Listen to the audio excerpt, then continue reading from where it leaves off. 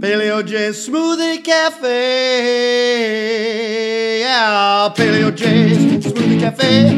Paleo J Smoothie Cafe. Welcome to the Smoothie Cafe. You get well at the Smoothie Cafe. Never leave that Smoothie Cafe or help improve right now. Welcome to Paleo J's Smoothie Cafe. Today, the subject is oral health or total health. Obviously, if you don't have good oral health, you're not going to be very healthy overall. Perhaps you've heard that our ancient Cro-Magnon ancestors in Europe, of perhaps 35,000 years ago and more, tended to have near-perfect dentition, despite not having toothbrushes, floss, or dentists. Why do you suppose this is? And it's not because they lived such short lives that they didn't have time to develop cavities and the like. Some did die young. Indeed, such active lives in the outdoors, hunting with primitive tools and fighting large animals, took their toll. But as always, when comparing mortality in ancient times, we often forget that mortality figures are skewed by infant mortality in those times, before hospitals and birthing assistance. Many infants and young mothers dying in childbirth just make overall death rates far more likely and much, much younger. Indeed, many Cro-Magnon men and women, once they reached adulthood, went on to live quite long lives. After all, they all exercised intensively, perforce, and ate a wonderful Paleolithic diet of mostly meat with some fruits and vegetables when available. No sedentary couch potatoes were possible in those times. Most skulls of these early humans display wonderful tooth health, lifelong, unless a tooth was literally knocked out by a bad fall or in a brutal fight. Today, strangely, virtually all of us, with very few exceptions, have many major tooth and gums interventions over our lives at great pain and expense. Why? Well, back to the future.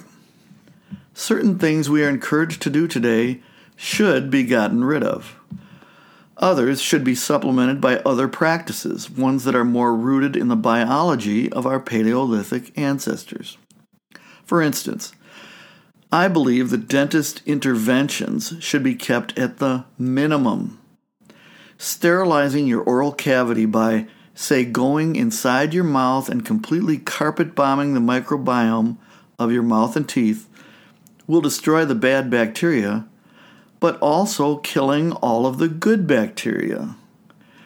Here's what recent research and I myself recommend. Do not floss. Boy, it hurts me to say that. Everyone gets mad, but it's true. Almost all dentists will deny it, but flossing pushes the bacteria from between the teeth deep into the gums. Not good. Use a water pick appliance instead. Water gently flushes the teeth and gums and does so comparatively gently. Don't brush 3 times per day and don't use a fluoridated toothpaste. Once at night before bed is plenty. An electric toothbrush is the best, followed by the water pick.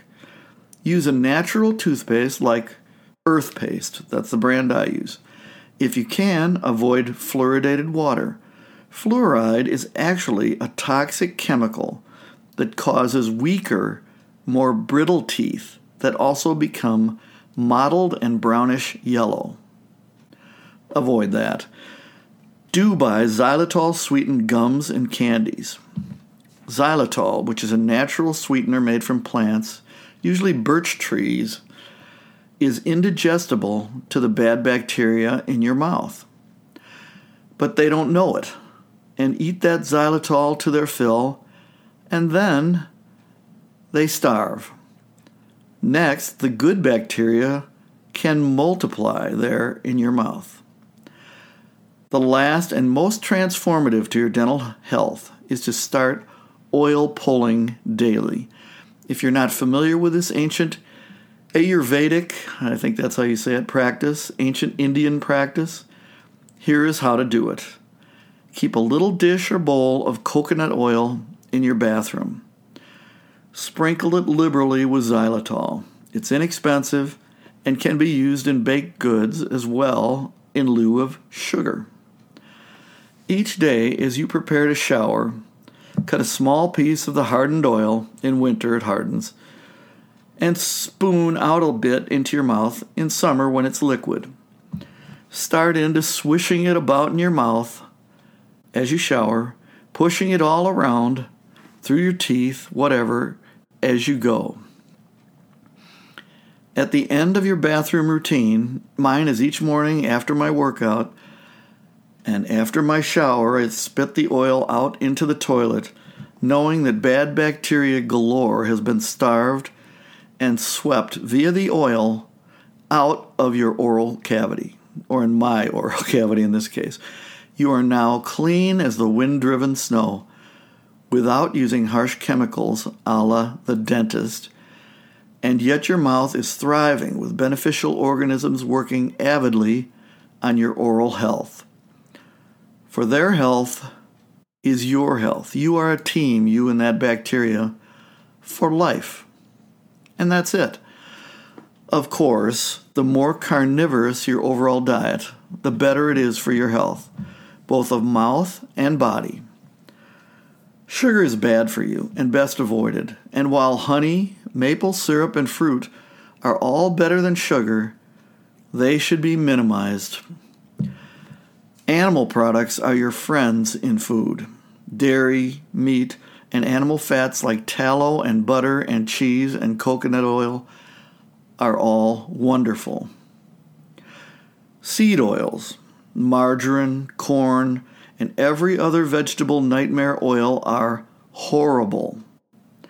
Also, they're fake fats. Also, many vegetables like spinach and beet greens and kale are loaded with oxalates, which are very damaging.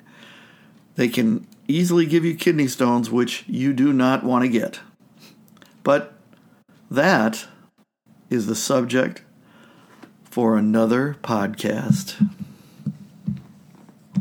Yeah, join your tribe at the Smoothie Cafe. Eat real food at the Smoothie Cafe. Yeah, real exercise at the Smoothie Cafe. No grains or beans at the Smoothie Cafe. You'll have fun at the Smoothie Cafe. Welcome to our tribe.